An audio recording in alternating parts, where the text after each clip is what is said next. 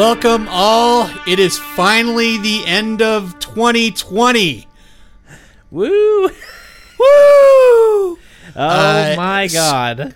Scratch that, 2020 has already ended. And of course, in Know Nothing Nerd fashion, we're kicking off our year in review post New Year's Eve. Post New Year's. We're now into 2021.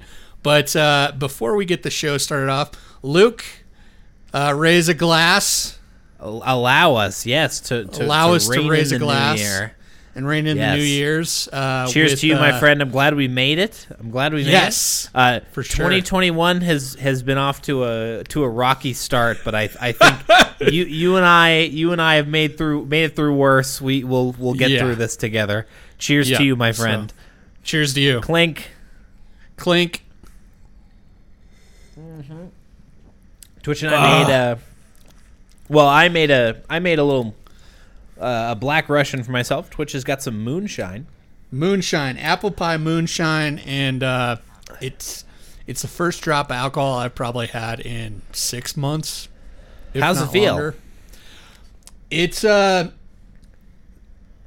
been sitting there for a while, like the apple pie moonshine. Yeah. So the apple pie taste has kind of gotten a little bit softer, so it's got that really harsh moonshine taste, but it's going to do the trick no matter what. Excellent. Excellent. Welcome all to the Know Nothing Nerds podcast. I am Twitch Collins, as always.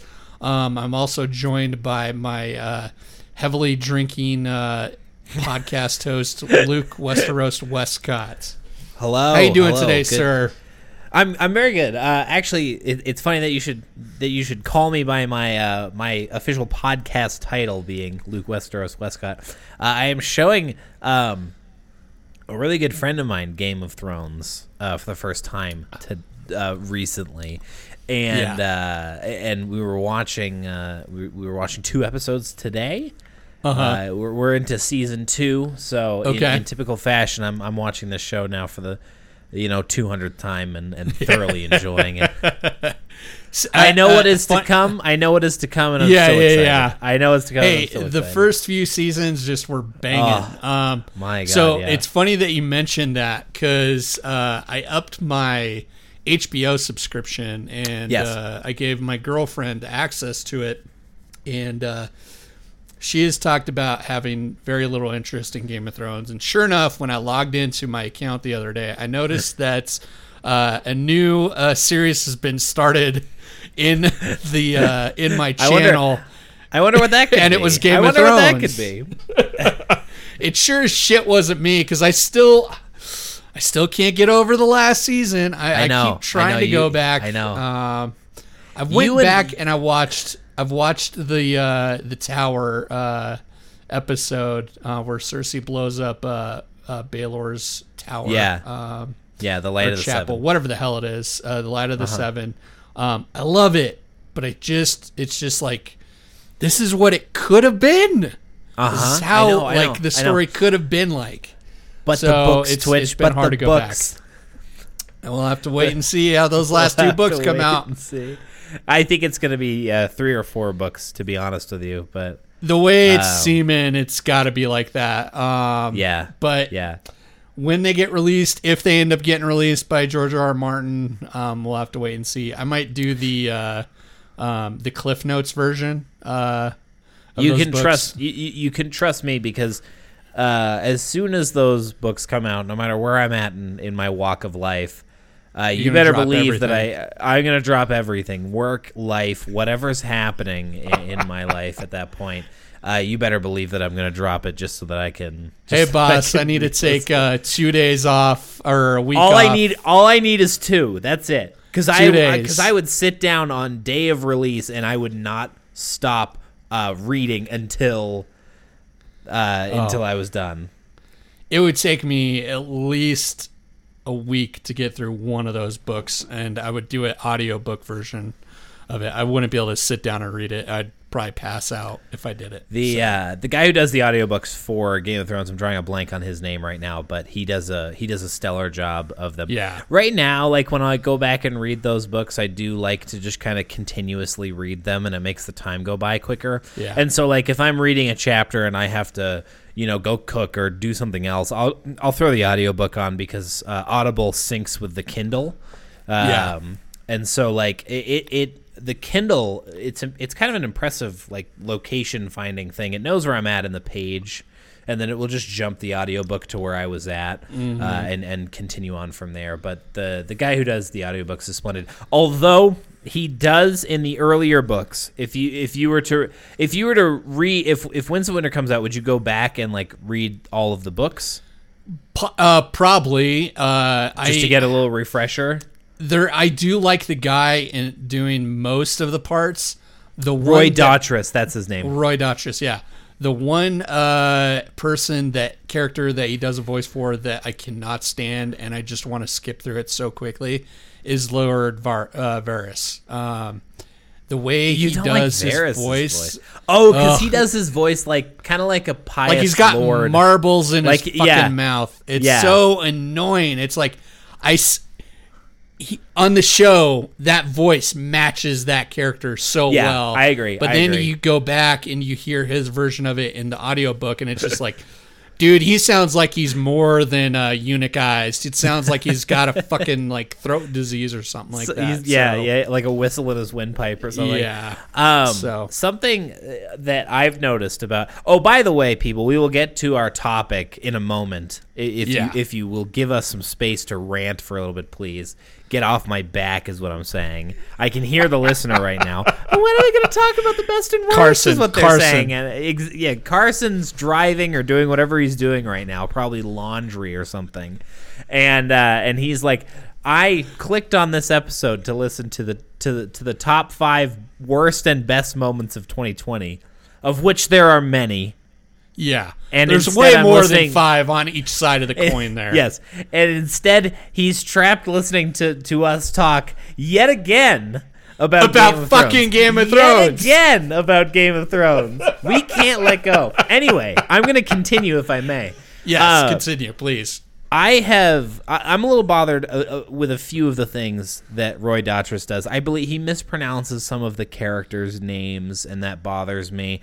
But one of the things that he's done actually is I was listening to a chapter of Tyrion's perspective, and his voice for Tyrion, I honestly think, is better than Dinklage's voice. Really? I disagree. But here's the thing. I do genuinely believe that the books and the show are completely separate entities. I believe that the characters, so true. Even down to the characters, like the characters, Tyrion in the book belongs with Roy Dotrice's voice behind that. I think that's one of the characters that he really knocks out of the park. But I also cannot take Peter Dinklage out of Tyrion Lannister in the show. Yeah, so I like both belong. Yeah. But I think that the book Tyrion's voice makes sense in my head to a point now where when I read Tyrion chapters, I do it in Roy Dotrice's impersonation, whereas the first time I read Game of Thrones, I did them in Peter Dinklage's voice for Tyrion. So I think that has changed. I think because I started out with watching the show first, I can't disassociate those voices from the voices that I hear when I try to listen to the book. Which is, it totally makes sense. That was my first introduction into the world of Game of Thrones. So why would that change? Yeah. It would definitely carry over. So anyway, Game of Thrones. We take that one off. We take that one off. All we have to do is talk about Star Wars. And we'll get to that. We got plenty of Star Wars. We'll get to Star Wars. For sure. This episode we're going to do the worst and best of 2020 nerd moments. Like we said, there's plenty, but we're definitely going to do our top 5 in each category, and then we'll also do some honorable and dishonorable mentions. Because it was a big year despite 2020 being like primarily a shit show beyond a shit show. I agree. I think as a world globally, 2020 was really bad, and I think that that's a pretty people on both sides of the spectrum would pretty much generally go with the flow of that. Like the year was pretty shitty, but I would say aside from movies, content, like aside from live action film, content has been rolling out as intended. Correct. And that means that we don't slow down, even though production of the podcast slow down quite a bit. Yeah. Entertainment itself, the entertainment world, and things that Twitch and I have to talk about have not slowed down one bit. Yeah. So to start out, we're going to talk about the worst nerd moments of 2020. And I'll get just if I may. What we did last year is a little bit different, just because of time that we had to devote to it and amount of stuff that came out in 2019. We did like top 5 best and worst shows, best and worst movies, best and worst moments. This year we are just going to do top 5 moments on either side, worst and best, and that will kind of all encompass it, or that will include books, movies, TV shows, things like that for each of us. I think that that there's a few reasons behind us choosing to do that, but just so it's clear from the get-go, we're going to talk about 10 things apiece today. Yeah. So to start out, we're going to do the worst, and I'll get to it. Number 5, all the deaths of the year, specifically Chadwick Boseman. Definitely one of the worst moments. We had Kobe Bryant, even though I'm not a huge basketball player or basketball fan. And then my namesake of my real name, Sean Connery, passed away this year. Right alongside his SNL comedy partner, Alex Trebek, passed away this year too. It was kind of interesting. It was kind of weird because you had those SNL sketches parodying Celebrity Jeopardy, where Alex Trebek and Sean Connery would go at it with each other, and then the real life versions of themselves ended up passing away in the same year. Kind of sad, or definitely sad, to lose those two big icons for sure in that realm.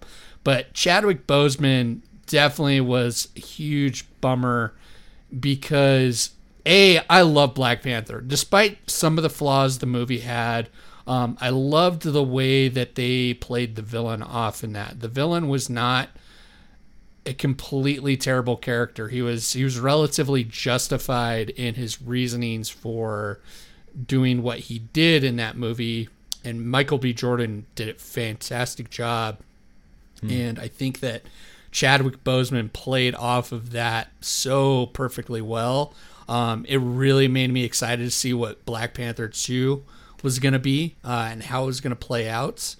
But then he passed away, which was extremely sad because, man, he was such a phenomenal actor. Marshall was great. Da 5 Bloods, he had a very small part in that, but he was still fantastic in it. There was one last movie that he was in that got released. I haven't had a chance to check it out yet, but I definitely want to. But that one definitely hit me, and I would count that definitely as a worst moment of 2020 for sure. Yeah, I agree, and I'm going to speak in to that a little bit more as well, and kind of toss my opinion into that bin there. And on top of that, like he was a top-notch human being. I mean, seriously. Did you see his commencement speech that he did for the college? I did. Oh, such a trooper too. The fact that he didn't let the fact that he had cancer get in the way of doing what he was wanting to do, and keeping it to himself and not like using it as a way to kind of give him sympathy and stuff like that was pretty brave of him, in my opinion. Yeah. So. Yeah. I for sure agree. So, like I said, I'll talk a little bit more about that later up in my list. But to to kind of sharply steer away from that, if I may. And I wanted to get away like the dark, depressing kind of. Yeah, this is painful. And, out of the way quickly, so we can get into the more irreverent shit socking that we're going to be doing. I'm sure of. So there's really no way for me to smoothly transition out of this. So I'm just going to jump in. My number 5 is Tiger King. Oh, yes. I love it, and I absolutely hate it at the same time. Absolutely. I'm so glad it's on your list. It's so hard for me to put this on my least favorite moments of 2020. It's also hard. It's hard to believe that even came out like in 2020. I feel like Twitch and I... I'm gonna give a cover. We are recording this in the new year. We're recording this in 2021, but I am gonna refer to things as coming out this year. And when you hear me say that, just know I kind of chunk in a lot of stuff with that. But to think that like 12 months ago, this show didn't exist is crazy to me. Yeah. And my sister and I watched it, and I remember we had heard about it. It was before it kind of became a huge thing. It was definitely one of those shows that blew up very quickly. But we had heard about it, and the first night that it dropped, we just kind of checked it out, and we're like, maybe. So we watched the first episode, and immediately we're like, okay, we have to finish this. But it is just. To your point, you said it fantastically. It is simultaneously the best thing that happened to Netflix this year and the fucking worst thing that happened to Netflix this year. Correct. It was so bad. It was so bad in such a good. It was done extremely well. I give props to the producers of that show because they knew how to suck people into the drama of the situation. And I said this to many people when it first came out. Had this came across a producer's desk or a studio's desk as a fiction series, they would have been like, you gotta be fucking kidding me. There is no way a studio or an audience would watch this. Yet because it's real life, it immediately sucks people in, because the premise of that show is just bonkers, absolutely bonkers. And the fact that it goes through so many different things like murder, animal cruelty, literally the fact that I forgot that murder was a part of that show. Yeah. Oh my god. Grooming, grooming, all that crazy shit. Suicide at the end of it, it was just that's right. This is absolutely insane. I would have never, ever guessed where that show was going. The only thing I knew that show was going to say was, locking animals up like that is bad. That's the only thing I knew that was going to come out of that show. Everything else was just what am I going to next see them have sex with the animals? And I'm pretty sure at least one of those characters has bumped uglies with a few of those exotic animals. At least thought of doing something. Yeah. No, I mean truly though, it was shocking, and there came a point in time where I just refused to be shocked by anything that was happening. I'll tell you this: I came out at the end really disliking Joe Exotic. I don't see how people can be you started sympathizing. You start the show. I did to an extent, but the more it went on, for me turned into something where I was like, this fucking guy has to go. Yeah. Oh yeah. Every single one of those characters. Carol Baskins, I don't know if she actually murdered her first husband or not. Regardless, she is a relatively terrible human being. And her whole idea of doing it for the animals is horse shit. She's doing it for the fame. She's doing it for the money. Absolutely horse shit. 100%. So, yeah. So, good pick. Good pick for your number 5. My number 4 is Wonder Woman 1984. I knew that was going to be on your list since you texted me your text reaction. I was hoping it would be on my top 5. I was honestly hoping it was on my top 5 because despite the ending of the first movie, I thought the rest of the film was absolutely fantastic. This film, on the other hand, was a complete shit show. I don't understand. I understand the motivations for some of the story plot lines and the tone and the look and feel of the film, trying to mirror more of a 1980s film. Sure, I get that. But at the same time, those movies are way past their expiration, and you're doing a superhero movie, not a 1980s superhero movie. Yeah, it's set in the 80s, and you can do a lot of those fun tropes, which they did in the movie. I and some of them I liked. Like, I did not mind having Pedro Pascal play a character that was one of those money-making self-help guru type characters. I didn't mind that at all. But the way that they played him as a bad guy was just terrible. And the whole wish stone thing was just a horrible MacGuffin and plot device that didn't really make sense. Everything was so fucking messy, in my opinion. Yeah. And on top of that, too, I get why some of the effects were done very 80s style, but there was other parts where when she was sliding around or doing some heroic type gestures, the visual effects just didn't. They felt like they were incomplete. It felt like they were placeholders until they could get better CGI going in there, and then they never went back and brushed it up. And brushed it up.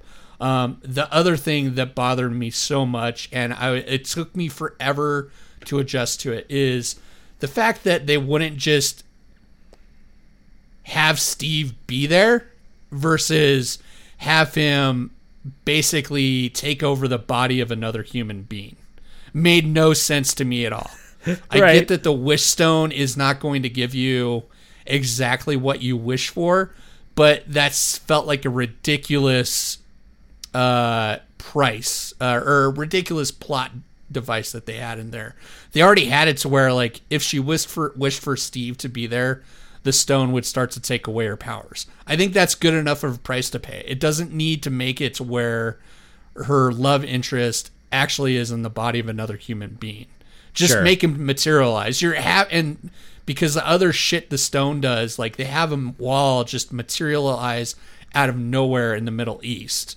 So they could just make Steve appear in real life versus literally somebody else's body. So literally, yeah. I think Gal Gadot did a great job. I do think there was some very emotionally good. I think like, just like with the previous Wonder Woman, Gal Gadot was the best part of the movie for sure. Correct. And I think a lot of people would agree with me there. I like Chris Pine a lot. Chris Pine was Chris Fine. See what I did there? I do you're like punishing Chris Pine. Me there. Hey, that was good. But I think seeing him in the Outlaw King Netflix movie has really painted him in a new scene for me of being like the serious man, not the funny man. And I think he plays the funny man character so well. Although I will say that probably my favorite performance from him is God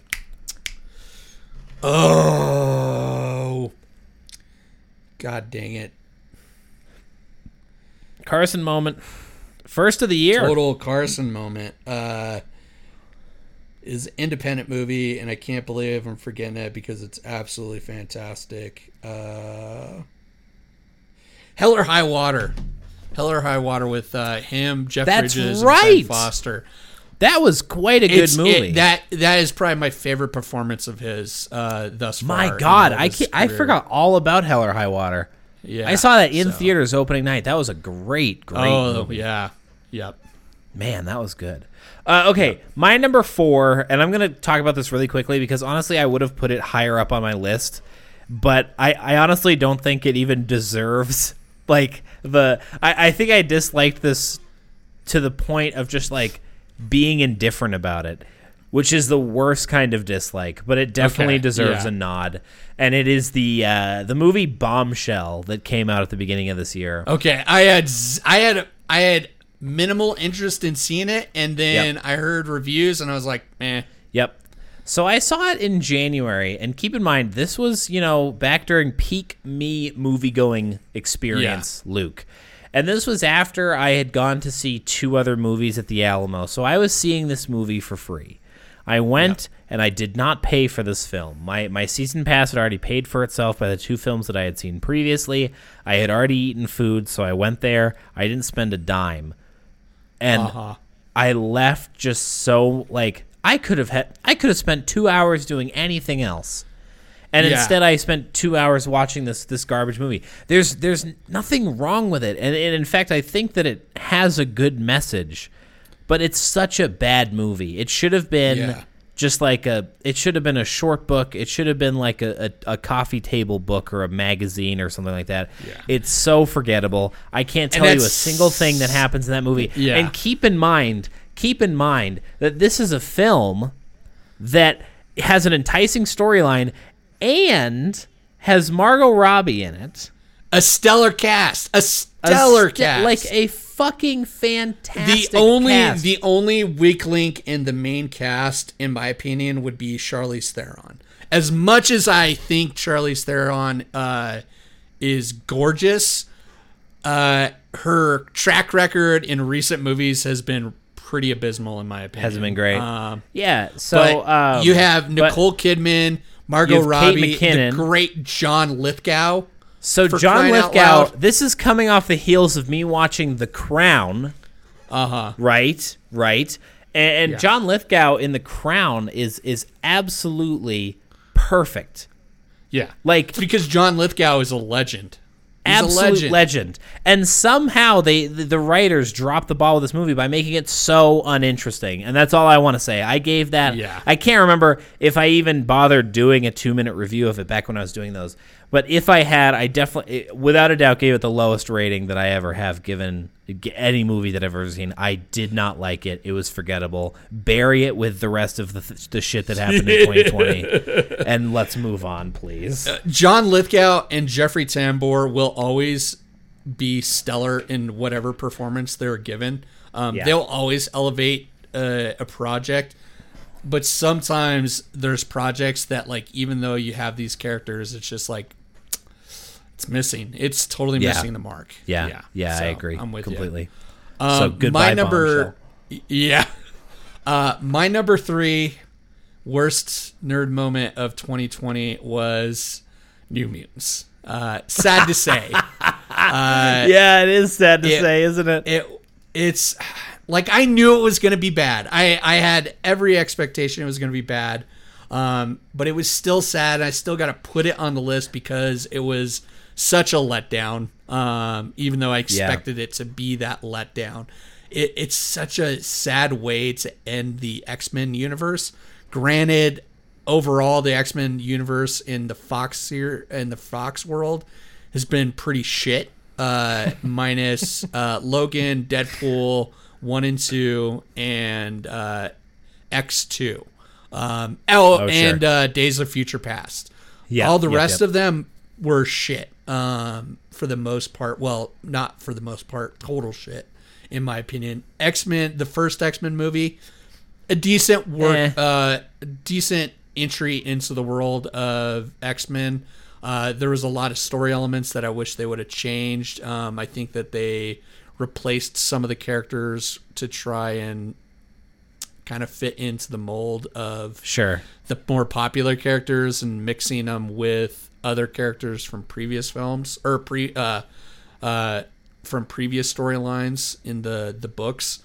But it was just you had a stellar fucking premise. You had a stellar trailer, a trailer that just really good trailer.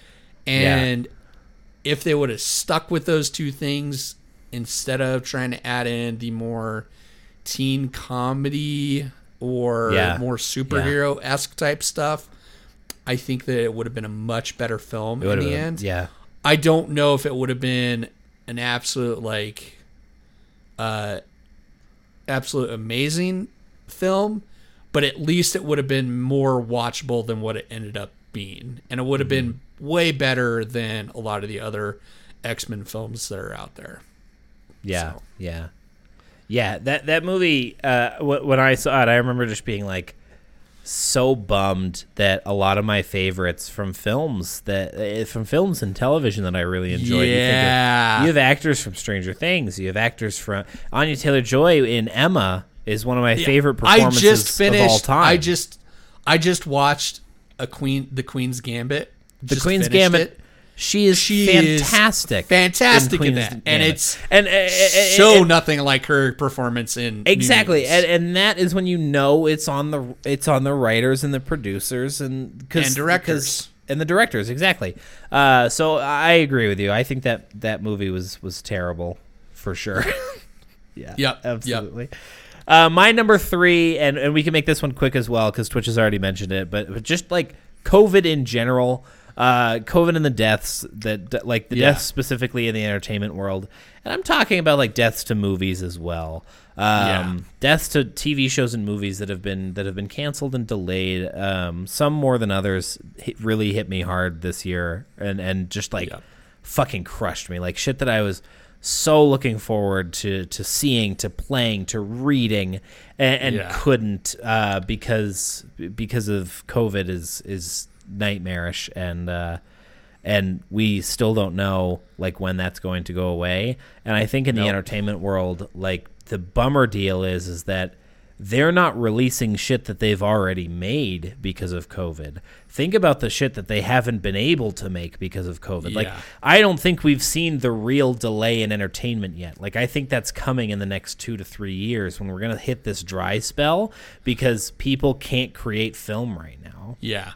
Well, and it's because, and we're going to definitely see a hole in the bigger projects for sure, because that's what I mean. And you and I have talked about this on the podcast previously of like, this does also bring excitement for indie films. I think we're going to see a resurgence in smaller budget, littler, smaller films. So good to come of it, but still worth mentioning that the entertainment world was not left out of COVID.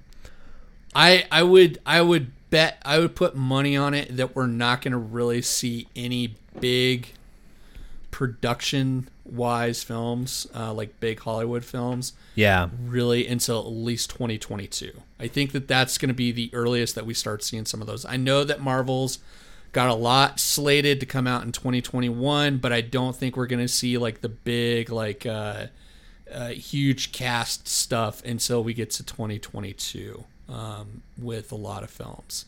That being said, they might utilize a little bit more of the technology and be able to fake it to where they don't have to have all the actors in the same place at the same time, which I think is kind of a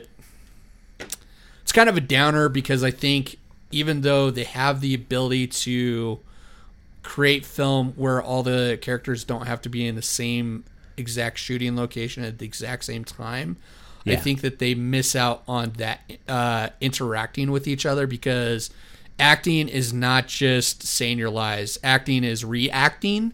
Yep. And the best way to react is when you have another human being in there to actually react to. Actually react off of. So yeah.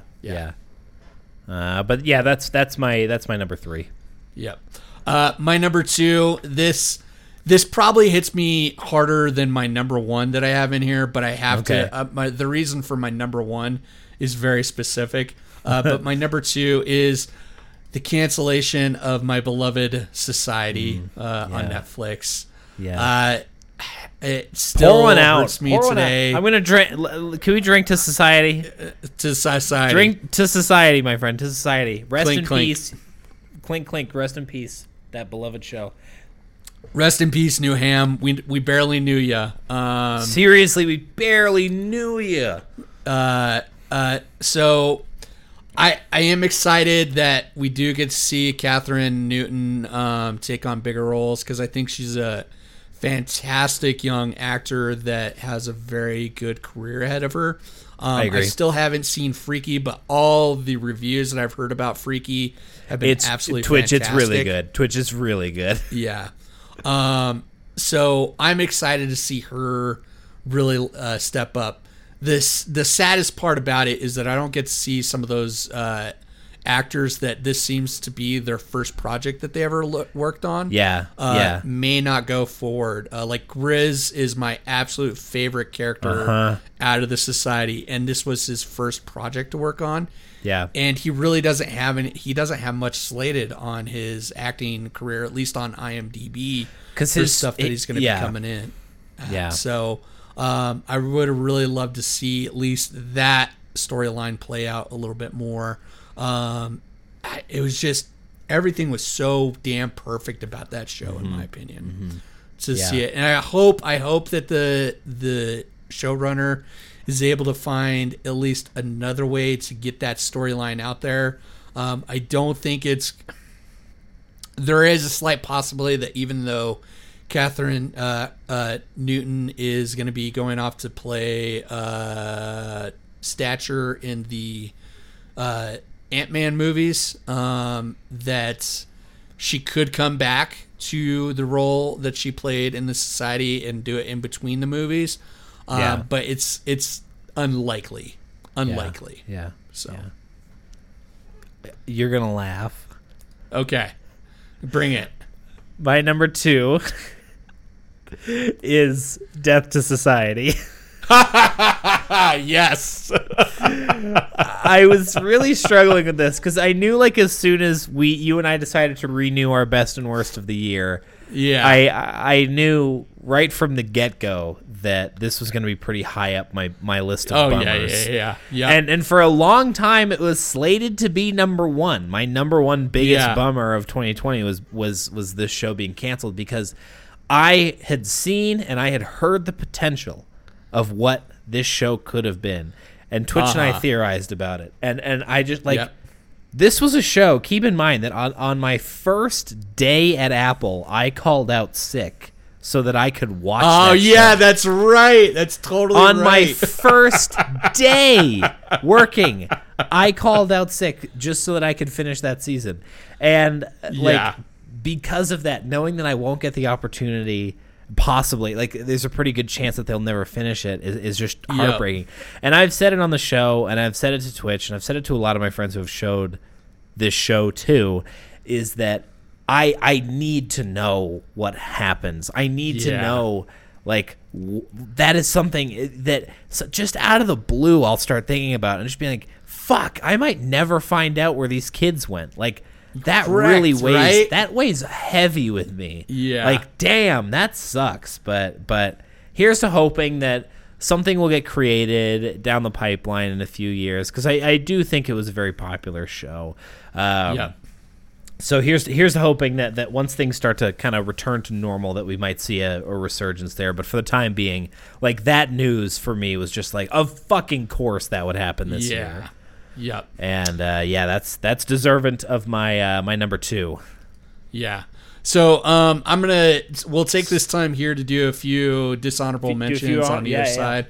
So the big ones that I have on there is all the show cancellations and then also the movie delays.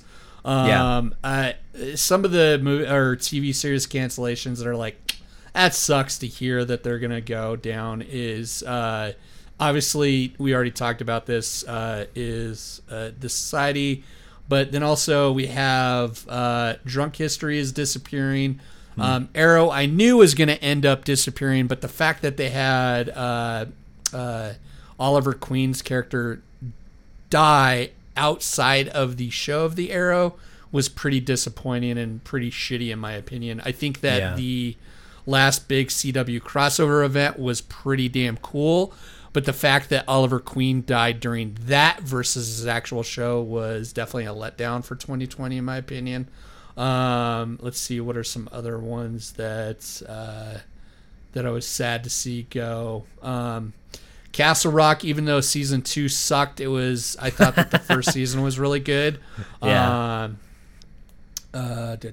Lucifer ended, even though I'm finally on season 4 and it's starting to go downhill.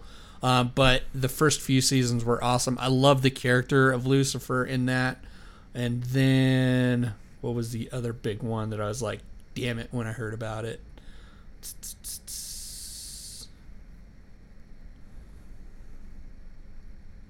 I think that's it. But yeah, all the shows that got canceled due to COVID. I understand why some of them got canceled because of COVID. But other ones, it was like, I think you probably could have gone on with another season or so, at least, of it.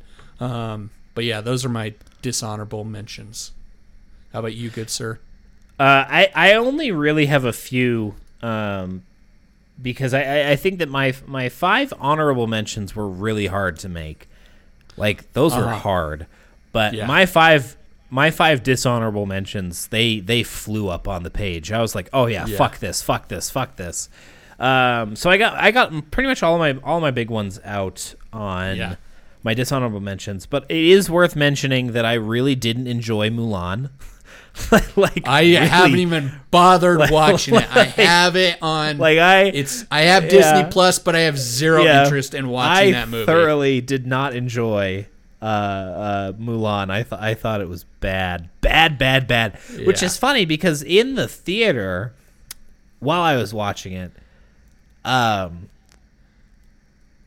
or not while I was watching it, while I was watching the trailer, I was like, dang, this looks really good, actually. It looks kind of badass, but it was horrible. Also, you know, all the show delays and movie delays that will be coming. Euphoria season 2 was delayed, not canceled, but delayed because of COVID. They did release a little special, and that's something that I'll talk about a little bit later. Spoiler alert. But it sucks that season 2 got delayed because season 1 is probably my favorite drama TV show in existence. My number one dishonor, unless you would like to. I got one dishonorable mention that I forgot to ask because I was like waffling. Yeah, you get in there between where I wanted to put it. You get in there, and I want to tell one more dishonorable mention that I have as well. But you go. My dishonorable mention that I was waffling on is Ready Player 2.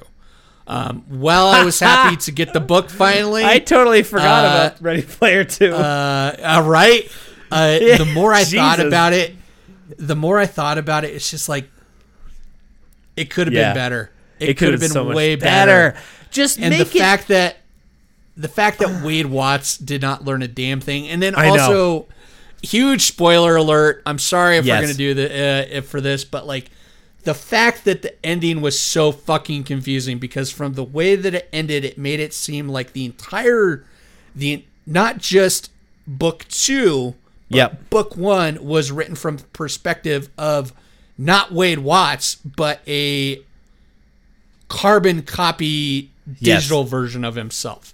Yes. Which totally stole away from all of the soul fun that was a book 1. I agree. So it's like, why couldn't it have just been written from Wade Watts' point of view and him saying, I decided to make a copy of myself and this prologue or epilogue is written in the perspective of Parzival, the digital copy of Wade Watts. And this is something that I think I may have just decided to do in my free time. I am still working on my my Halliday's Easter egg hunt. By the way, making pretty good progress. My Grail diary.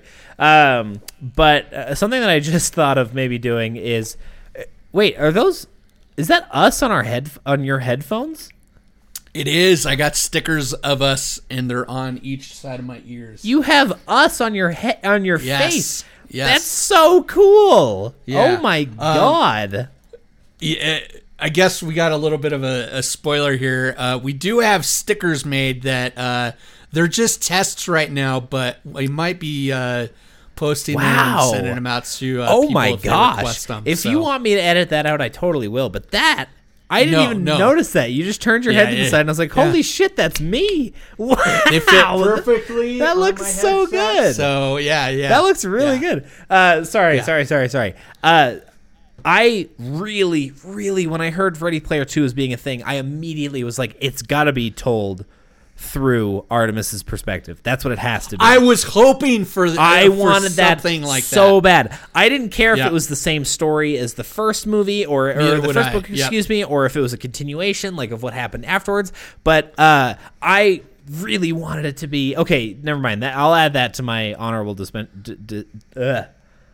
dishonorable mentions as well, because that was really disappointing. You're right. Yeah. My number one dishonorable mention is the Dune delay for sure, because that like, while again it's just a delay, the thing will still exist. That makes it like if Dune had been canceled, that's easily my number one worst moment. But like, just for the sole fact that it's coming, yes, I have to wait a fucking year for it, but I will gladly do so, because like, that to me, that's one of those things where I think it'll be impossible for me to be disappointed by that. I've been surprised. At least you're before, gonna get it. At least you're gonna get it. At least I'm gonna get it, right? So that's that for me. My number one worst moment of 2020, and there's a specific reason of this, is because I honestly don't know what this is. I have some theories, but I don't know what it is. It's Doolittle. Doolittle is the worst nerd moment, in my opinion, of 2020. Okay, of all the things I thought that was going to be. Of all the things, I knew it's a curveball. It's a curveball. It's totally a curveball. The reason why I consider it the worst nerd moment of 2020 is because it literally came off the heels of Endgame. Like, that's right. You're fucking kidding me, Robert Downey Jr. Like, this is how can you make something so good? Off, this is how you start off life. Marvel post Cinematic Universe. It was such a shit movie. The story made absolute zero sense. His acting was atrocious. He had to do a whole different voiceover, and you could tell it was a voiceover.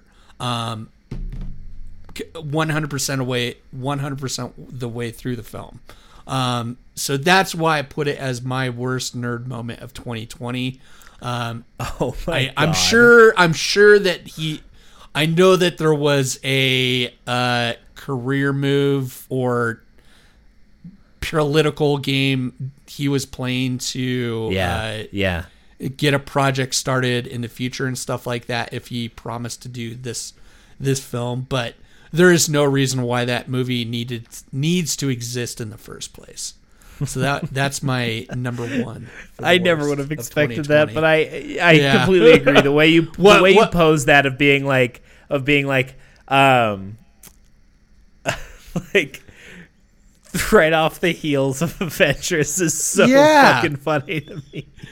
It's so true. What were you bad. guessing my number one worst moment? To be honest with you, I thought for sure your number one was going to be my number one, which I will get to in a second, and then I'll tell you. Well, I mean, it won't take a genius to figure out why I thought this was your big number one, but I thought, like, initially going into it, I was like, okay, for sure it's got to be Society. Like, for sure it's got to be Society. There's no chance that it isn't Society.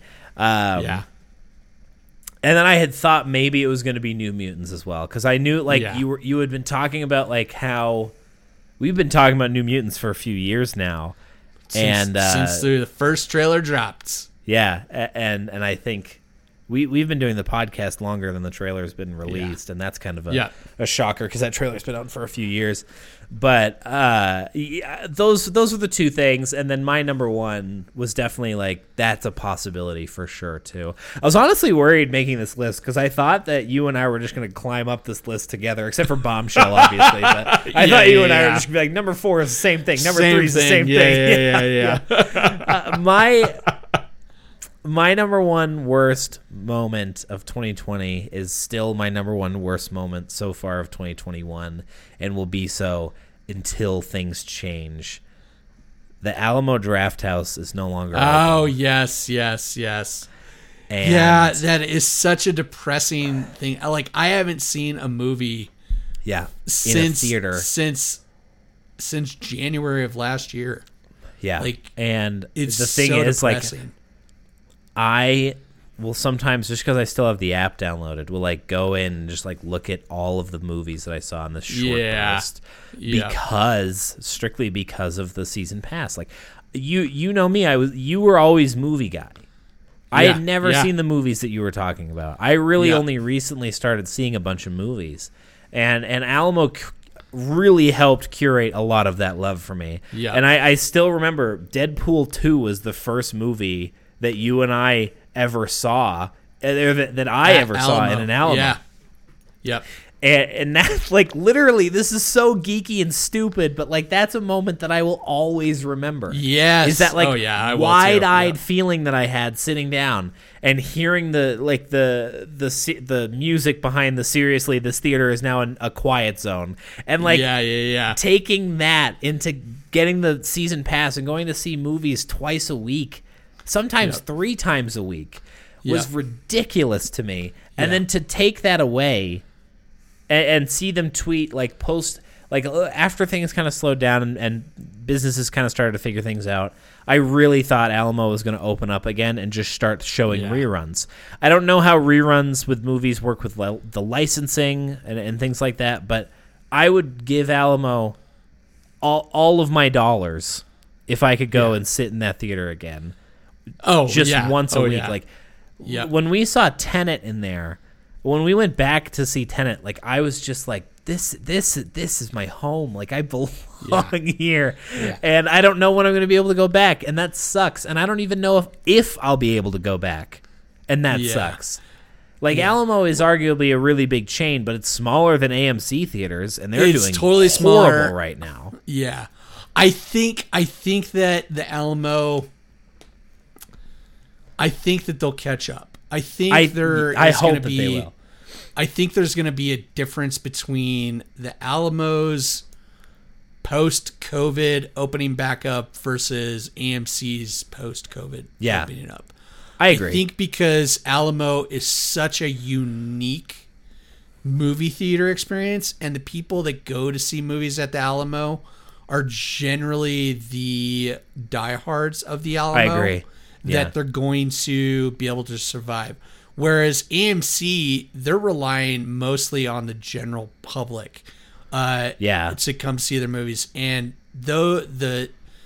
from what it seems like, the majority of the general public is not interested necessarily in having that theater experience. I think that the HBO Warner Brothers experiment is going to be able to give us a little bit clearer insight on how that is going to go going into the future. But I think that the Alamo, because they do movie viewing differently and they kind of gear towards a different type of movie theater audience, that they're going to have a better chance at surviving this than the big chains.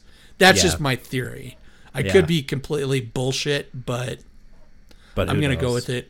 Because I like the idea of Alamo sticking around. It's really nice to hold on to that hope. But anyway, that was by far like the worst thing that happened to me nerd-wise this year. I will second you on that. Like it's definitely my my footnote, I guess you will, of my number one is the temporary death of the Alamo Drafthouse. So yeah. Rest in peace, Drafthouse. Come back to us soon. We need you. Resurrect like Lazarus, for Christ's sake, please. Help us, Obi-Wan Kenobi. Yeah, exactly. All right, moving into the top 5 moments, nerd moments of 2020. My number 5 is a little known show, Ted Lasso on Apple TV. Yes. I am a sucker, an absolute sucker for British television shows that do comedy. I'm a huge fan of British comedy, and Ted Lasso, even though it stars Jason Sudeikis as the lead character and he's American, but it's still a very British type TV show. And the greatest part about it, it reminds me a lot of, like, the heart of the show reminds me very much of the Netflix show that Ricky Gervais did called Derek, where Derek is, just kind of give you guys an idea of it. Derek is about a character named Derek who has some mental disabilities that works at / volunteers at an old folks home in England. And it's a comedy, but it's not a mean comedy. It's not making fun of people with mental disabilities or developmental disabilities. It's actually very warm-hearted. It treats people with treats people like they're real people. And I feel that way from Ted Lasso as well. The main character, Ted Lasso, he feels like a genuine human being. And I'm not talking about like he feels like this like normal everyday American who has problems. He's a nice guy. And I think that generally across the world, most people are nice. Yeah. They don't necessarily they're not necessarily going to be assholes and stuff like that. And Ted Lasso, Jason Sudeikis plays this character that is completely a nice character that takes things and looks at them with a positive light and goes through life looking at things with a positive light instead of looking at the negatives. Taking opportunities as they come and knowing that there's shit situations, but knowing that there's a light at the end of the tunnel. So I think that really sung to me, especially during this whole COVID crisis where everybody's just looking at the negatives. And we have this character who is looking at the bright side of things. And just kind of give a general idea, Ted Lasso is about this college football coach that takes a job coaching soccer, true football, over in UK, and he knows nothing about soccer. It's so fucking funny. It's so heartwarming. The characters are endearing. They all have unique voices to themselves. It gets ridiculous in places, but not so ridiculous that it feels like out of the realm of reality and stuff like that. And then the other part of it, it fits in with British TV perfectly. Yeah. So that's my number 5. Nice. The best nerd moments of the year. My number 5 best nerd moment of the year is Tiger King. And yes, I'm glad it's on both. That makes me so happy. I don't know if that's cheating. I assume by your laughter it's not cheating in my opinion. It's totally not cheating. You'll understand why it's not cheating in a second. So as soon as you said when I said the Tiger King was my number 5 worst thing of 2020, and you said it was the best and worst, I was like, oh, he's gonna love when I flip around and tell him that it was also my 5th favorite. That was like, dude, we were so fucking naive back then when we thought COVID was going to be this, like, quick thing. It was before it was really even in the States. Blow right over. Yeah, it was going to blow right over. Lockdown hadn't really even started then. Like, we were just naive at that point. Yeah. And looking back at it and just like hunkering down with my sister and grabbing some goldfish and watching Tiger King and watching this fucking absolutely ludicrous story unfold episode after episode, and just being like, I can't believe people like this exist, whether or not it's all a show, whether or not it's all just for entertainment. If they staged that thing from moment one, I could never stage something like that. No. And so just to think, like, whether or not that's actually how those people are, or if they were doing it for television, I don't really care. I'm baffled by it, and I will forever look back with a fond memory of watching that horrible show. I could live an infinite lifetime as a writer. If I lived an infinite lifetime as a writer, I would never write something like that. It would never even occur to me to write something like that show. Yeah. So it's one of those things where, like, truly life is stranger than fiction. Like, it proves that point clearly, because there is no way a fiction writer could ever conceive like of anything like that. Yeah. Like drama and ridiculousness and like twists and turns. Like it twists and turns all over the goddamn place. Like Like Shyamalan could take a note from Tiger King when it comes to twists and turns. Like, Jesus, it's crazy. But it really truly was deserving a spot on my bad and good list, and so I had to give it a nod. Yeah, either way. So my number 4 best nerd moment of 2020 is New Mutants. Hey, there it is. So you're not alone on having the same thing on your both lists. Oh my god! I have to give it to New Mutants, even though it was an utter disappointment.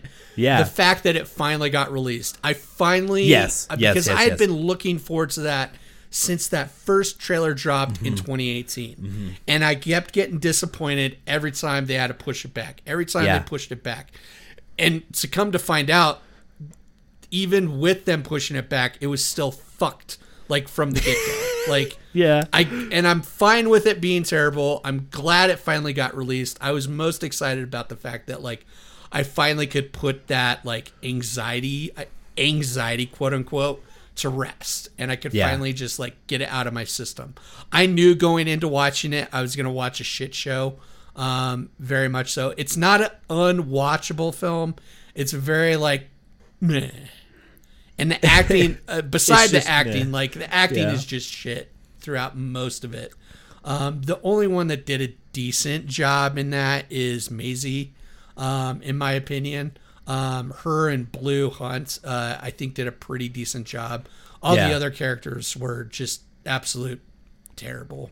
Not to say that the actors themselves were bad. No. But how they were handled, how they portrayed directed, them, and how they were handled and directed was just poor. But I do got to put it on the list because I was so damn excited about it being finally released. So yeah. My number 4, stepping aside from the mediums that we typically stick to on a top 5 best worst list, an artist that I really like, Galimatius, is a musician, and he released his first solo album this year. And it's worth mentioning that the last time he released any piece of music was in 2015. And what? Yes. Jeez, I'm crow. Yeah, so he talk about a hiatus. Exactly. And this person, Galimatius, is my age. Okay. So he's mid-20s, just kind of, bumming around, doing his thing, figuring life out. He drops this album in 2015 and just blows up. I mean, like, his top song from that album on Spotify alone has 116 million views. And, like, that's just a shit ton of attention to get. Yeah. So he drops off the map, and this year he released his second album, and it's just such a trip. Like, the whole start to finish is so perfect. Like, it's the closest thing to perfection that I could ever get to in like a listening experience, and it definitely needed a nod for me. It came out in September, and I was just like, from the first second, like, that it defines headphone music to me. Like, you just really can't listen to it any other way, start to finish, without just throwing your headphones on and listening to it. If you haven't, the album's called Renaissance Boy. It streams everywhere. Please go check it out. It's so good. Nice. Number 5. My number 4, number 3 is Ascend Online. God, it was such a surprise. Like, hearing that Ernest Cline was dropping Ready Player 2, I knew it was coming. I just didn't know it was going to be dropped this year. Ascend Online was a complete 100% surprise to me. It's the 4th book in the series. It's called Glory to the Brave, and it picks up right at the end of book 3. And I was shocked because Luke Chimilenko has been working on a couple of different projects in between the 3rd book and the 4th book, and he said that he had expected it to be a certain page count, and then it turned out that he was going to have to add a whole bunch of extra stuff to it. So I thought that it was going to push it back further from getting released. Because if I remember right, Ascend Online Book 3 came out in 2018. And like I knew it had to come out like sometime in the next couple of years because there was such a gap, and he'd usually been pretty good about putting out a new book in the series like once a year, or once every year and a half. But then, like, I think it was right around the time that Ready Player 2 came out that all of a sudden I got a notice saying, like, hey, you can pre-order Ascend Online Glory to the Brave to come out December 8th. And I was like, what? You're like, hang on. Are you kidding me? And I was pleasantly surprised because not only did I get a new book, it's actually double the size of the previous books. Nice. It's a 30-hour listen/read. So there's a lot to like kind of keep me like held over until the next book in the series comes out. If there's another book, I still haven't finished it, so I don't know if he finishes up. Even though I don't think he can finish up the complete story arc until at least another book after this. But yeah, I was pleasantly surprised. It's been going really good so far. There's been a few drawbacks, but the characters are still fun. They're still fun to follow along and watch level up in this series. So yeah, that's awesome. I think, if I'm not mistaken, I think you had me read Ascend Online 2 years ago, and I really enjoyed it, and we just never talked about it. And I would love to do an episode about it because I really did. I really want to do an interview with Lucha Flamenco, because I think that his I like his writing style. I like the way how he mixes the worlds together in it, because it's in a relatively new-ish style of literary genre. It's called Lit RPG, which is the mixture of literature and gaming, essentially.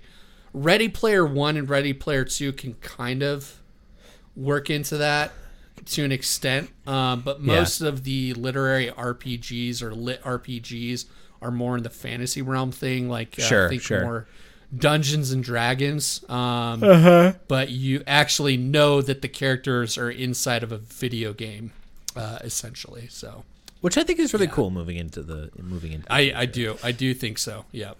Yeah, I'd like to see that become more of a common thing, especially because I really like that feel. It's very popular in anime. There's a word for it, but what's it called? Hentai. No, Twitch. It's not called hentai. Somebody did request that we do a topic on hentai, and I am like, that's right. I won't watch it, but I will. We can research the it. Topic, dude. Yeah. Let's put that on. Let's put that up for a topic that we cover this year. We have to cover that this year. My number 3. Now, 2020 saw one pretty significant thing for me, at least, which was the breakage of my collarbone, and God, as a result, I forgot that happened this year, because it feels like this year has been so distant and compact at the same time. Yeah, it was so long and so short. Like it happened so long ago. Yeah, I completely agree. But that definitely, it benched me for a little over a month. And in case anyone is wondering, I'll keep you updated, because it'll probably be another 20 years or so. But my collarbone from like breast to shoulder blade is completely numb still. So awesome. Yeah. So completely numb. But anyway, when lockdown first happened, I was like, all right, I'm going to read a little, a few books here and there. And boy, did I get fucking lost in books this year. My final number, I believe, and this is going to shock you, Twitch, I think, but it was somewhere around 118 books. Yeah, I remember you saying it. I knew you told me it was like 100, but that's still crazy to think you went through over 100 books in a year. That's ridiculous. Crazy. My typical goal is about 53. And that's assuming I read a book a week, which is about what I average. But anyway, just to think that I doubled that is insane to me. But anyway, this year afforded me to do that. The fact that this terrible thing put us all at home for many months was kind of the main reason for that happening. I probably would have read like 70 books if it weren't for surgery. But with surgery, what you have to understand is that I was sitting in one position for 4 weeks. Yeah. And you run out of things to do when you're sitting in one, and you can't type on a keyboard, so you can't text, you can't do anything. And so I just read. And Empire Falls needs a nod for me. Empire Falls is a Richard Russo novel. And I started to really branch out and just like break my comfort zone, which is typically like science fiction or fantasy novels. And then I also really like crime novels. But Empire Falls it's a slice of life novel. Yeah. And it's set in Maine. And nothing really happens. It's just a 400-page book about some characters living their lives, and they're very interesting characters. But there's no inciting incident. There's no romance. There's no person who gets murdered. There's no mystery. Everything's there. It's just a really relaxing. You just read the book and you hear about these people's lives in Maine, and I will forever look back on that book as like a really big turning point for me of realizing that like there are so many unexplored genres in the world, and Empire Falls. It's really so true. I agree with that. One of my favorite graphic novels is a series by Jeff Lemire, and it's he's got a collection of it, and it's called Essex County is the collection. Yeah. And it's a collection of his graphic novels that are based off of this county in Canada. I almost said Alaska. Bonehead move. Come on. It's very slice of life, very Canadian in a lot of ways. Yeah. There's not like crazy things that happen in it. They're very just kind of like, I don't want to say mundane stories. They're just kind of like... But it kind of, right. Like... But they're still exciting. It's still like, you get to see how I hate to say Americana, but it's Americana is kind of described as like kind of those like, just kind of like lay low type things. And it has that very like even keel throughout it, like very relaxing, and gives you kind of a nice warm fuzzy feeling inside. Right. So, and there is a place for that, and I think that Empire Falls is probably the best book, like new book that I read this year for sure. I read so many repeat books. Many repeat books, but as far as like new book that I cannot get my mind off of, Empire Falls is still that. So that's definitely my number 3. Nice. My number 2 on the list is everything Disney Investor Day with Star Wars and MCU.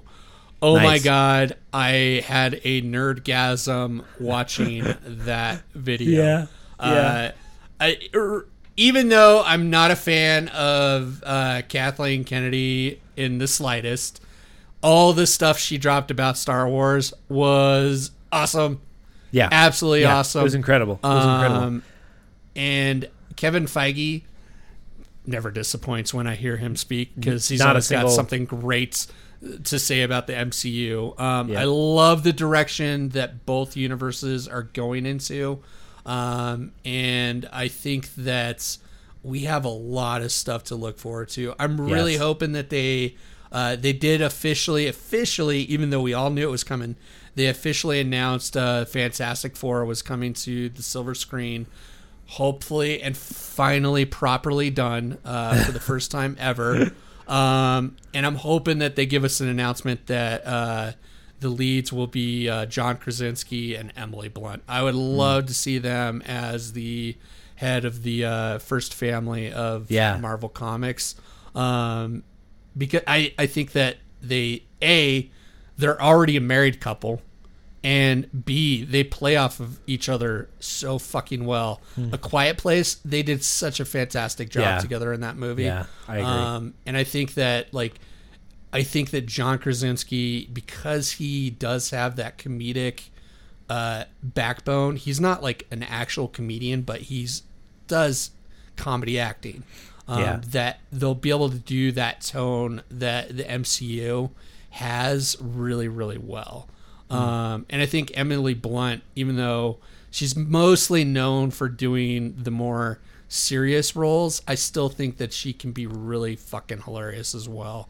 I've seen them do interviews together, and she's so fun to watch. Yeah. I'm super excited to see the MCU Disney Plus shows.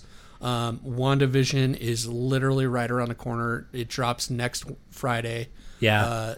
Friday the 15th, right? That's I believe so. Right? Yeah. Friday the 15th next week. I'm super excited to see where WandaVision is going to go. I was very nervous when I heard the name of the show way back in the day, but knowing the concept of the show now, it makes total sense that that's the name of the series. Sure. And like I said, Star Wars, we got more Mando coming. We get a Ahsoka series. We're going to see an Obi-Wan series. Taika Waititi is going to be directing a film. Holy Which shit. Is so that's exciting. Awesome. Yeah. I think that, yes, Abrams definitely was a Star Wars nerd. I get that. But I think Taika is definitely going to be... I think he knows how to marry his style with taking serious the culture that it comes from. I really do think that. And we've seen that in the episodes that he's directed. And we've seen that in Mandalorian. That was easily probably the funniest episode, but also easily, in my opinion, also one of the closest resemblance of a true Star Wars. I agree. Story. I agree inside of the universe. I think the day that Favreau and Filoni take over as Kathleen Kennedy, she needs to go and needs to be replaced by one of those two, because that would solidify the future of Star Wars for me. I have always loved Jon Favreau, even though I disliked some of the movies that he ended up doing, like Cowboys and Aliens. Sure. And, you can't all be bangers. You can't all be bangers, especially when the good shit that you're pumping out is that good. Yeah. You expect some of the bad shit that you make has to sway in the other direction. And regardless, I did not like Jungle Book, the live-action Jungle Book that he did, and I really disliked the quote-unquote live-action Lion King movie that was absolutely zero. It was not live action, except for one single shot. It gave him the ability to do Mandalorian. It got his foot in exactly. It gave us the ability to get Mandalorian to the awesome powerhouse, visually stunning, and being able to do work in what they've dubbed the volume. They wouldn't have had that ability had he not kind of paved the way with Jungle Book first off, and then also The Lion King. So Yep. My number two. That was my number two. Yep. Yeah, my number two is Tenet. Okay. Yeah. Hear me out. I did finally watch it. So you can spoil it, and I do have some words. Okay. Okay. Here's my thing that I will qualify this by saying. It is not the movie Tenet. Okay. It is how I saw the movie Tenet. Okay, it makes sense. Okay? Yeah. So if you remember last year, if not my number one, it was at least my number two nerdy moment of the year, was the build up and then the subsequent first 3 episodes of season 8 of Game of Thrones. Yep. This is very similar to that, where I'll qualify by saying that I don't think the movie Tenet is the second best nerdy thing that happened to me this year, because that's just insulting to all of the other good content that came out. Like, Tenet is a very formulaic action movie, and I don't find it to be Nolan's top 3 even. Like, No, he I has wouldn't made either, so no. much better and is capable of making so much better. Yeah. It doesn't stop it from being an incredibly fun movie, though. But where this falls into my number 2 is because I got to go to the Alamo to see it. And that alone, like, I could have gone to see New Mutants at Alamo and had it opened up. And if I got that same thrill that I got from going to see Tenet, it would have made it all worth it. Yeah. I mean, like, that... just those opening like 15 minutes when it immediately throws you in to like this action-packed tense music, people are getting shot, like I was immediately on board from that moment on, and again, just like being able to be at Alamo and have my cookies and have my chicken fingers and have my French fries and sit in my comfy seat, it was so like that for just a moment. Like there was this moment in time, even though I had a face mask on, where like everything melted away, and it just like it felt like 2019. Like I was just like, wow, like it was just this breath of fresh air of like, we will get back to this. Like we will get back to this one day because we were there briefly this year, and that's why Tenet holds that spot for me. I will agree with you, even though I didn't get to see it in the theater. I do think Tenet is it's a Nolan film. Like that is the best review that you can get of it, is that it was a Nolan film. You're gonna enjoy it. Most people are going to enjoy it. Is it the best written story that he's done? No. I think that Inception handle is, because it kind of does a little bit, it does similar trippy visual things. I think Inception was a better told story, and more, even though it was batshit crazy, it was more straightforward than Tenet. Tenet hurt my brain by the time I was done watching it. It hurt my brain. I was like, wait, what? Like, how? Wait, how does this happen? Like, how does this work? Like, it was really hard. Like, and I trust, like, even though, like, no plot is 100% plot hole free, in my opinion, I know that Nolan does his homework and he really maps out the story really well. So I know that like what I would consider possibly a plot hole is not really a plot hole. There's a reason why a moment happened in the timing that it did. But regardless, it still hurt my brain because it was so fucking confusing, because like they're going backwards and then they're going forward, but then they have to go backwards to go forward again. It's like, wait, okay. But visually it was so damn cool, just like any other Nolan film. The cinematography was top notch, and then plus you also know, because Nolan really doesn't like to do CGI if he can get away with it, he will do the shots in real life in camera. So being able to know that we saw a lot of the shots that seem impossible, they're actually done in camera. Which is two awesome in particular feat that I think of. So Denzel Washington's son, whose name I'm blanking on right now, is the lead role, and in that there's a scene where he fights himself. And he's fighting his inverted self. So one of him is moving backward through time and fighting Denzel Washington's son, who is moving forward in time. And there's no CG in that fight. That whole fight is choreographed for one person they learn the fight backwards, and the other person learned the fight forwards, and they had the fight and filmed the fight practically, and that's insane. And what else is insane, on a much higher scale, but a little less impressive in my opinion than teaching someone how to get in a fist fight backwards, they also crashed a fucking plane into a building.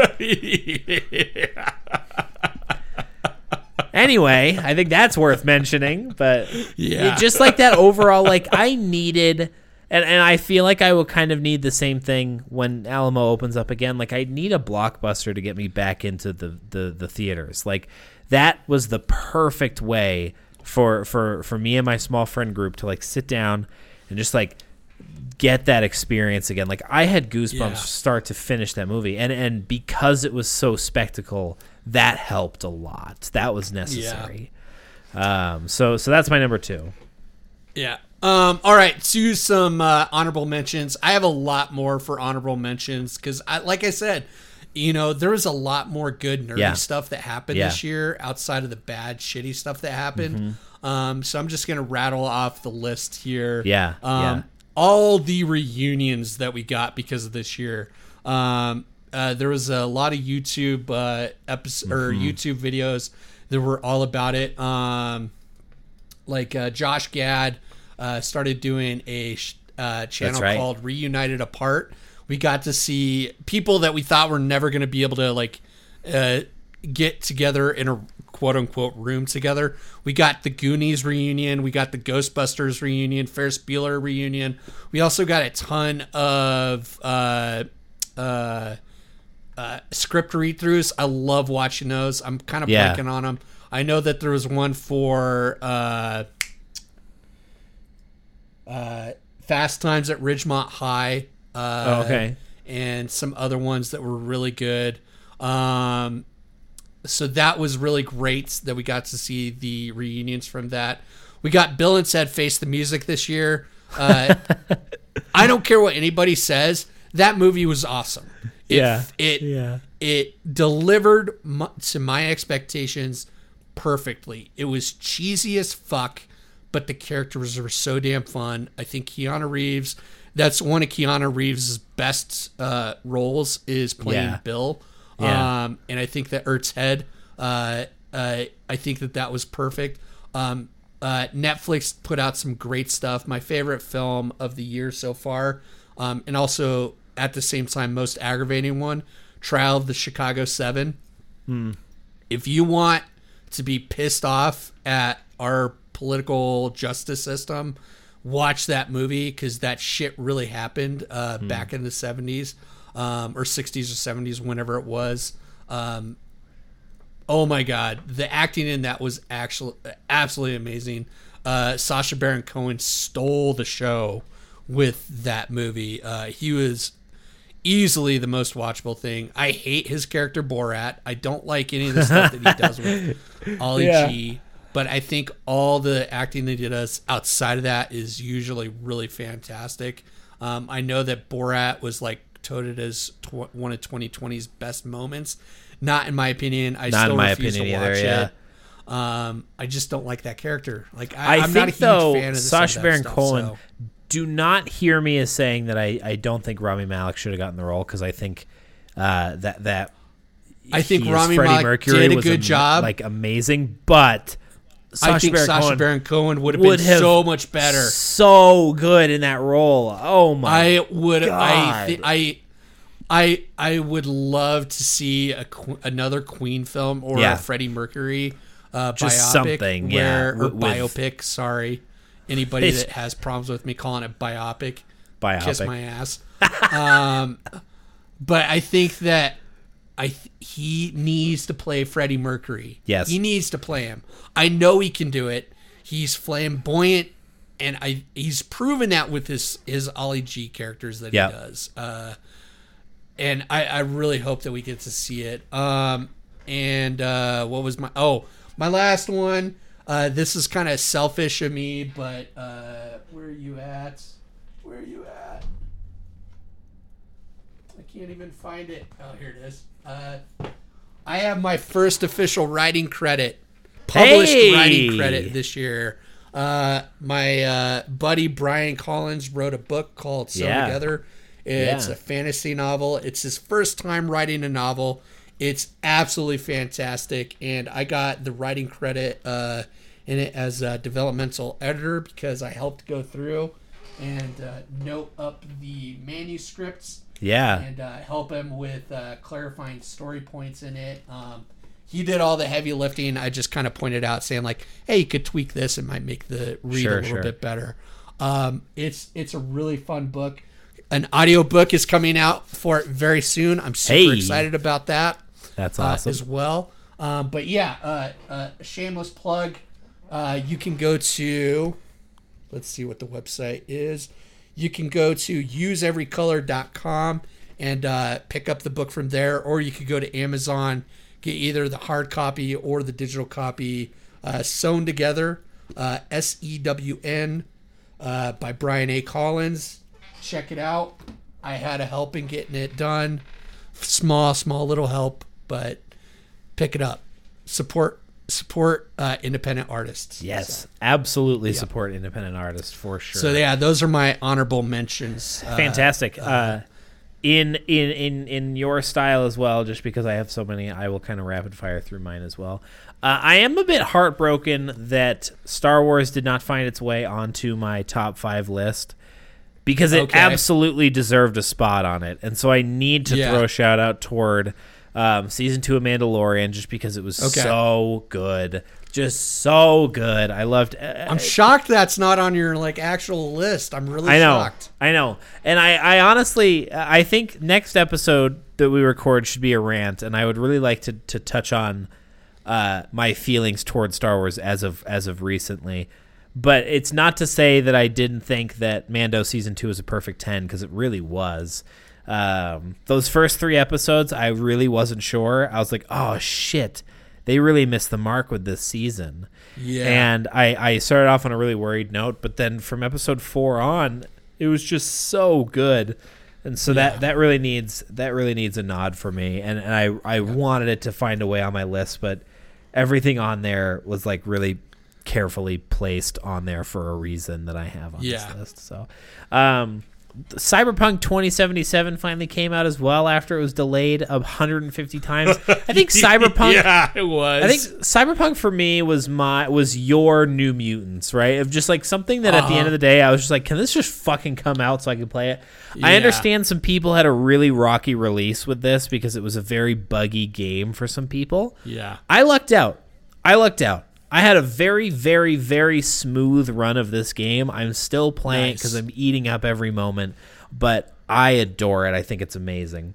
Ozark Season 4 came out as well. Yeah. Thought it was fine. I think it kind of follows suit to Stranger Things, where I really wish I hadn't watched beyond Season 1. The seasons are fine. They're really good, and I think the show's up its game a lot. But I think it's running out of things, and I think it's getting very close to jumping the shark. Fargo Season 4 also came out this year, and it's the same thing. I thought it was great, but we were promised we were promised 3 seasons, and what do? They make a shit ton of money. So they made a 4th season, and I got through episode 2, and I was like, I'm not feeling it. I'm really not feeling it. It was really superb. Because I was like, it was superb. I was like, and they had some Rock, really, I know Chris Rock should be killing it for me, and it just didn't. I thought it was great, and there are some really creative episodes, especially kind of getting later on. 2 more, Cheer, which came out exactly a year ago as we were recording this. It came out exactly a year ago. It was raving about it. Yeah, it was a documentary. It's dumb, but it's really good. It's very emotional. And it's snuggled in its way into pop culture, and I love it. And last but not least is the Tom Holland film, The Devil All the Time, that came out on Netflix. Still need to watch it. I still need to watch it. You really need to, because it is phenomenal. It is. I did get it ruined for me. Good. Oh, you did? I did get it ruined for me. That's okay. Still watch it. I still really want to watch it. I do have one last honorable mention. Yeah, that please, I did forget, please. And this is probably my favorite honorable mention. It has to be an honorable mention. It's not top tier worthy. Yeah. It was Stargirl, which is another Greg Berlanti Arrowverse series. Say what you will about the DC extended universe, the Arrowverse is absolutely amazing. That is interesting to hear. I think the reason why I love the Arrowverse so much is partially because it fills that void that I had watching Smallville growing up on the CW. Yeah. It definitely fills that, it hits the mark for teen dramedy type stuff. Because I'm a sucker for teen dramas. I know you are. You can see with the society. But I think the Arrowverse, which is the DC TV universe, does a phenomenal job because it really hits with the fans. They do fan servicey type things in it, but it's not so far into your face. It feels like it's a part of the universe. It feels like it's meant to be there. I thought Stargirl was a fantastic, fun little romp. It puts the power. It really, for one, it's another female-led superhero show. Yeah. And it's done through the life of a high schooler and stuff like that, which, I think is great. She's really powerful. She's awesome. I love the cast that they have in it. I love the fact that Luke Wilson is in this show. And he's a lot of fun to watch in it. And the visuals are bright and funny. But yeah, the other DC television shows that are in this universe that I think are absolutely awesome. Doom Patrol. Oh, yeah. Knocks it out of the park. If you love comic books and you want to see like a comic book and all the crazy shit that they do in the comic books on the TV screen, the Doom Patrol is something that you need to watch. Titans is awesome. DC Arrow. It's inside the Arrowverse. It's not like a direct correlation, but it's inside the Arrowverse. Supergirl. The first season was kind of lackluster in my opinion, but it did pick up. Flash is still amazing, and even though the Arrow, the inaugural Arrowverse show Arrow is ended, I think it's still fun. But yeah, Stargirl definitely an honorable mention for my 2020 top nerd moments. So, fantastic.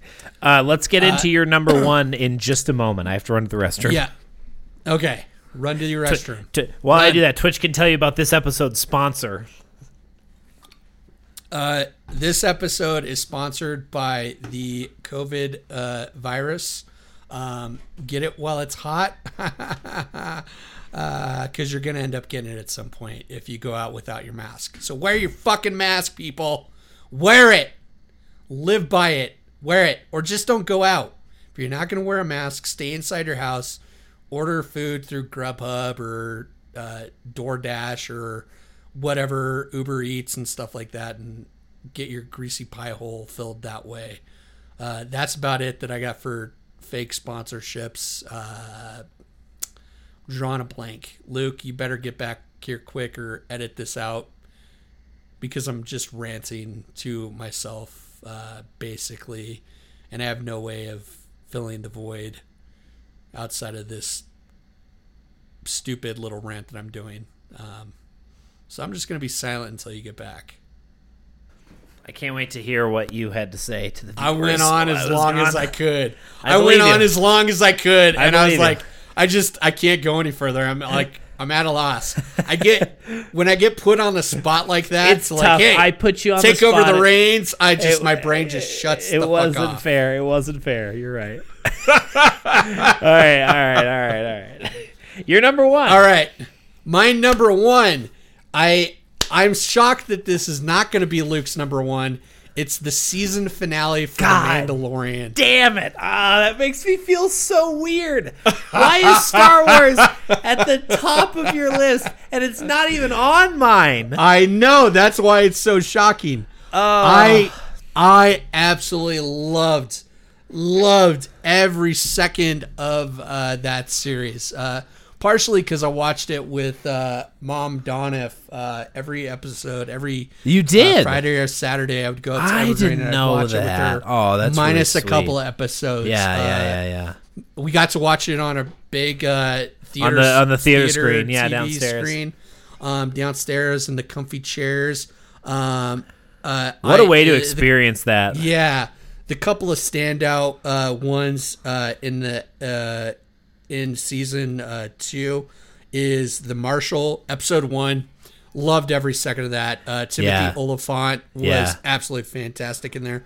Plus, we got the tease of Boba Fett coming back. Yeah.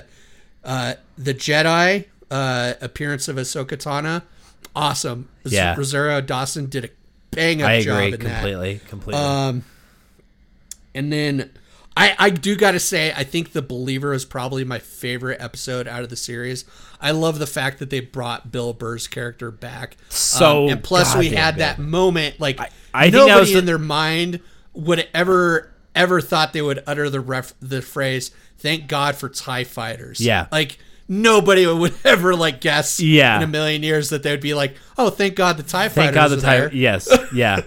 But I do got to say, the way that they ended the series with the rescue was, it felt like Star Wars again. Like this is the Star Wars that we've been hoping for and praying for so long. Yeah. Yes, it was fun to see a continuation of the Skywalker saga, as it's now been dubbed. But there were so many missteps with how they handled those trilogies, the sequel trilogies.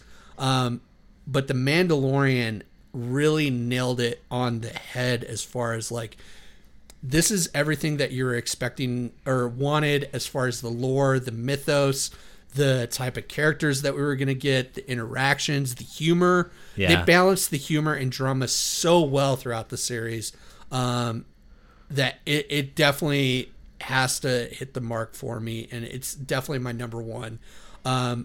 Even though I was hoping against hope that Luke was not going to be the person to come for Grogu. I agree with that. Yeah. Sense. It makes sense. It made perfect sense to me. And I think it's just and it's right. And it leaves the future open. And it also explains a lot of shit. One of the best thing it does is it helps close the gap between Return of the Jedi and The Force Awakens. It gives us kind of an idea of how there's a bridge between those two. Yeah. And makes more of the horseshit stuff that was in the sequel trilogy actually plausible and fit. Yeah. Which I got to give Dave and John a lot of props to that, because I don't think it would have... I don't think that anybody else could have necessarily handled that as well as Dave Filoni, especially Dave Filoni, because Dave Filoni is the second coming of George Lucas. Literally, yeah. Let's just hope he doesn't go down like George Lucas. I hope he doesn't either. He understands Star Wars the best outside of George Lucas. Mm-hmm. He understands. I get it. I get why. I get why the story of the prequels matters. I get where they come in. I just think that they're executed poorly. You can see that because the prequels are done really well in the Clone Wars, which is headed by Dave Filoni. The prequels, it's not a problem of like the material there. The material that's in the Clone Wars is very interesting. That's in the prequel trilogy is very interesting. It just wasn't executed well. Yeah. That's my big problem with it. But yeah, Mandalorian, the season finale, it was my favorite nerd moment of the year. Yeah. I felt like I was watching Star Wars again for the first time. Dang, it gave me that excitement. Yeah. And it was like, oh my goodness, I can't wait for another one. Yeah. So yeah, that's my number one. Dude, okay, we really need to talk about this next episode because I didn't have that. So funny to me. I know. So opposite. Why did we flipped on it. When Star Wars is good, suddenly I stop liking it. Like, that's literally what happened. That's literally what happened. No, I have to be really careful because, like, I don't want anyone to think that I didn't like it because I loved it. I know you loved it. Like, you don't have to. You don't have to convince me. But it's so I'm the weird. one person you don't have to convince. You have to convince all our listeners out there. Like, you heard it here, listeners. Yeah. You can take this as real. Luke just said Star Wars is shit. I did. Your training to the dark side is complete, young Padawan. Have I made you proud today? I don't like something. No, I loved it. I loved it. Genuinely, and I do stand by like giving the season as a whole a perfect 10 rating. Yeah. Oh, yeah.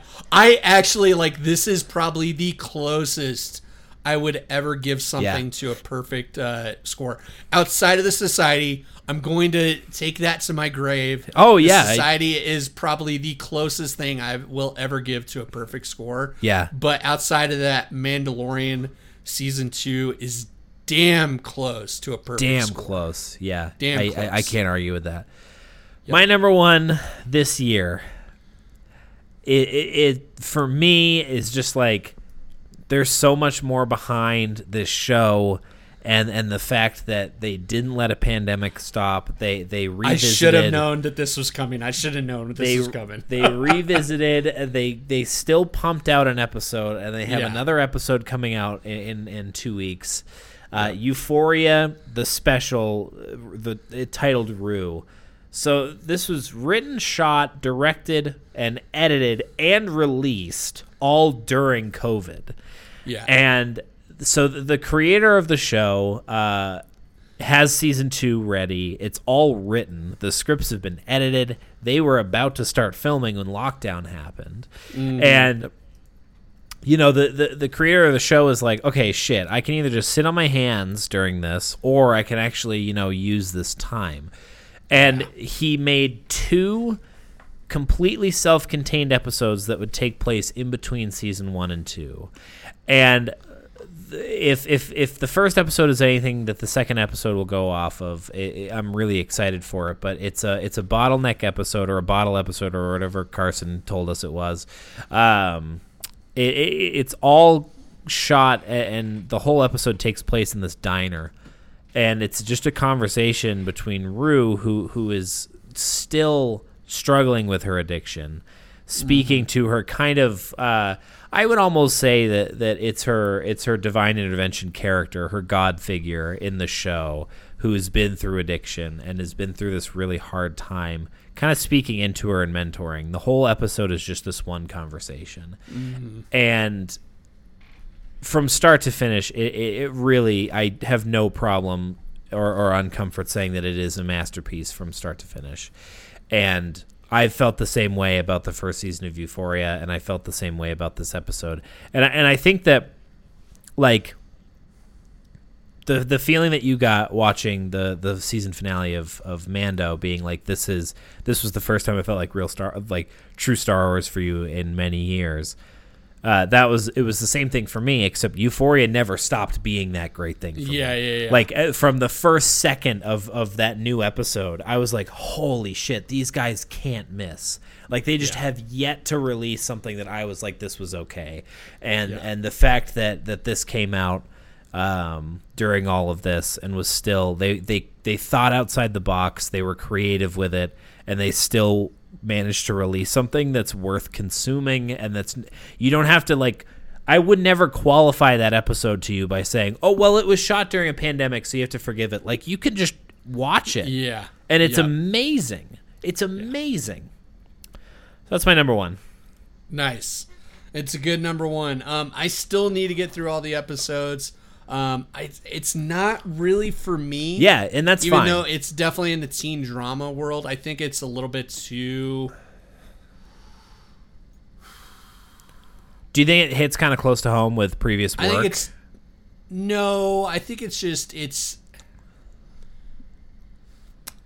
I sometimes like stuff that is more realistic, because the stuff that happens in Euphoria is more real to life than, like, the Society or Everwood or Dawson's Creek and stuff like that. Yeah.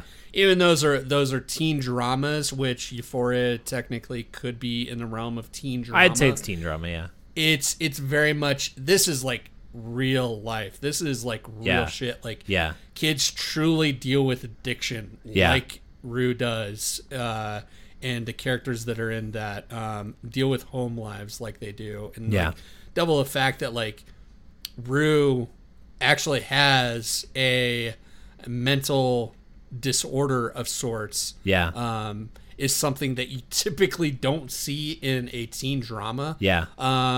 I think that that's done well. I just sometimes don't get into it. I like those things in small doses. You like to be able to have a release from it too. Where like the society was consistently hitting you with heavy shit, but then it also they had this mystery to solve. Like where are they? Where did they go? Like they had there was a fantastical element to it too. And that's the thing. I could disassociate that stuff, even though I do like stories that are more grounded and realistic. There's a certain point to that too, where like you could consider it just gets a little too much for me, and it's not that I can't handle it. It's just like you don't know if you want to just purposely make yourself sad, which I get that for sure. But I do like stories like that are like in movie forms. Like I thought The Room, like the two examples that I'm going to give you are both Brie Larson movies. Yeah. The Room and Short Term 12. Yeah. Which Short Term 12 is the absolute best representation of working with children, teens specifically, with mental health or criminal backgrounds and stuff like that. Very, very grounded, very real, very close to home as far as me, because I did work at one of those types of facilities, teen facilities.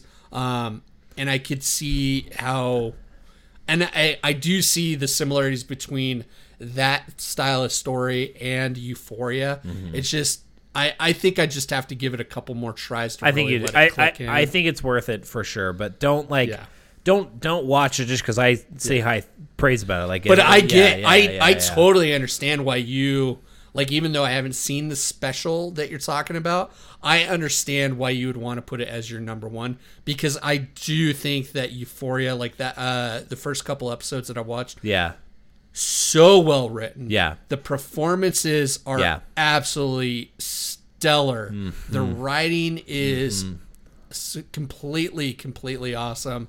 The visuals that they use in it are really, really great as well. So the whole show's fantastic. So so there it is. The year wrapped for us. The year wrapped. We finally wrapped 2020. Everybody, literally. It took us to finally put out an episode on our year in review of 2020. To wrap 2020, so congratulate us. Yes. Making your. I know you're all out of moonshine, but I'll drink one final time. Yeah, I'll drink one final time to 2020 to put it to rest. I'm very excited for our 2021 in recap. Very excited for our 2021 recap. Yeah, I could tell you what's going to be number one on my my list of. Best moments in 2021. Let's hear it. It's January 20th, the inauguration of Mr. President Joe Biden. I don't know if I could leave that in there. I don't think I can leave that in here. You can leave it in. You better damn well leave it in. I don't care. You want me to leave that in? I want you to leave it in. I don't care. All right. If any of our listeners get upset because I am anti-Trump, they can just... You don't want those viewers. They can deal with it. They can deal with it because the man is a nightmare. I pray we wouldn't be in the situation that we are in today if Trump was not president. Like, I know that to my core. Yeah. Had we have somebody else. Yeah, I completely agree. I know that Miss Clinton would have. It's not a great choice either, but we wouldn't be dealing with this pandemic the way we are now had somebody else been in charge. But anyways, that's besides the point. We got a lot of great stuff to look forward in 2021. Yes. MCU is going to be dropping so much content over the next couple of weeks. Yep. And next months that it's going to be a completely fun fanfare. We're going to dive into a lot of that with our future episodes. Also, Warner Brothers is releasing a shit ton of things. Like a lot of shit is coming. I think one of the things I'm looking most forward to is the French Dispatch and the Green Knight. Those two things. So I'm so shocked that the Green Knight has not come out yet. I know it's an A24. Why wouldn't they just push it? I don't know. Doesn't matter. I was like, I know, because they dropped that trailer so early. Yes, they did. that I figured it had been out by now. I get that they had to delay it. Yeah. They've been A24's been dropping other stuff during the exactly. pandemic, I was surprised to see that, but I think that they're banking on that being a pretty popular one. Yeah. I can see the appeal behind waiting, but those two films are like, fuck yeah, I can't wait to actually see those, and hopefully get to see them in theaters. So and besides like the nerd stuff that's coming down the pipeline that we get to look forward to in 2021, the Know Nothing Nerds actually do have some other stuff that we're looking forward to in 2021 personally as a podcast. Hopefully we're not going to promise that we're going to be doing more consistent content, but we are going to be doing more content. Like, and also, I mean, like, I feel comfortable enough saying that, like, there are a few things that are hopefully coming down the pipeline that will help us to release content more regularly again. 2020 has been our least consistent year. It's so true. It's so definitely been our least consistent year. It's so 2020 it's of so us. 2020 of us. But I really hope that we can remedy that a little bit this year, and hopefully address some of those things pretty early on this year as well. Until next time, the next episode might be a rant episode, or we may do a hentai episode. We may just jump into researching that, get back into the topics like that. But we will definitely come back soon with another episode. We won't make any like hard line promises. We'll see you when we see you right from now. That mistake in the past. So, but until next time. We need to drop our social media shit that we never check. Or I never check, I should say. No. We never check. You can find us on Facebook. Just search Know Nothing Nerds. You can find us on Twitter at KNNerds. And we do have an Instagram. It's Know Nothing Nerds. And you can email us, which nobody ever does except for spam bots and Russian... I almost said terrorists. Who knows? They could be terrorists. We don't know. Russian mobsters. We'll just say that. Russian mobsters and undercover KGB. Email us at knownothingnerds@gmail.com. As always, like and subscribe to our episodes. Share us with your family members, your pets, your her cousin. Was that too rude? I am sorry, anybody that has her cousin. I didn't mean it. There's nothing I'm wrong. an asshole. You didn't say that there was anything wrong with it. You just There's nothing wrong with it. You just specifically said that if out of things. Yeah. We're going to get busted for that one, I think. Anyways. I could bleep that. What else is new? I could bleep that. What else is new? What else is new? What else is new? We're saying something controversial. I don't mean it. Anyways, just share us with everybody you know, even President Donald Trump. Especially share it with President him, especially him. But until next time, bye. Bye-bye.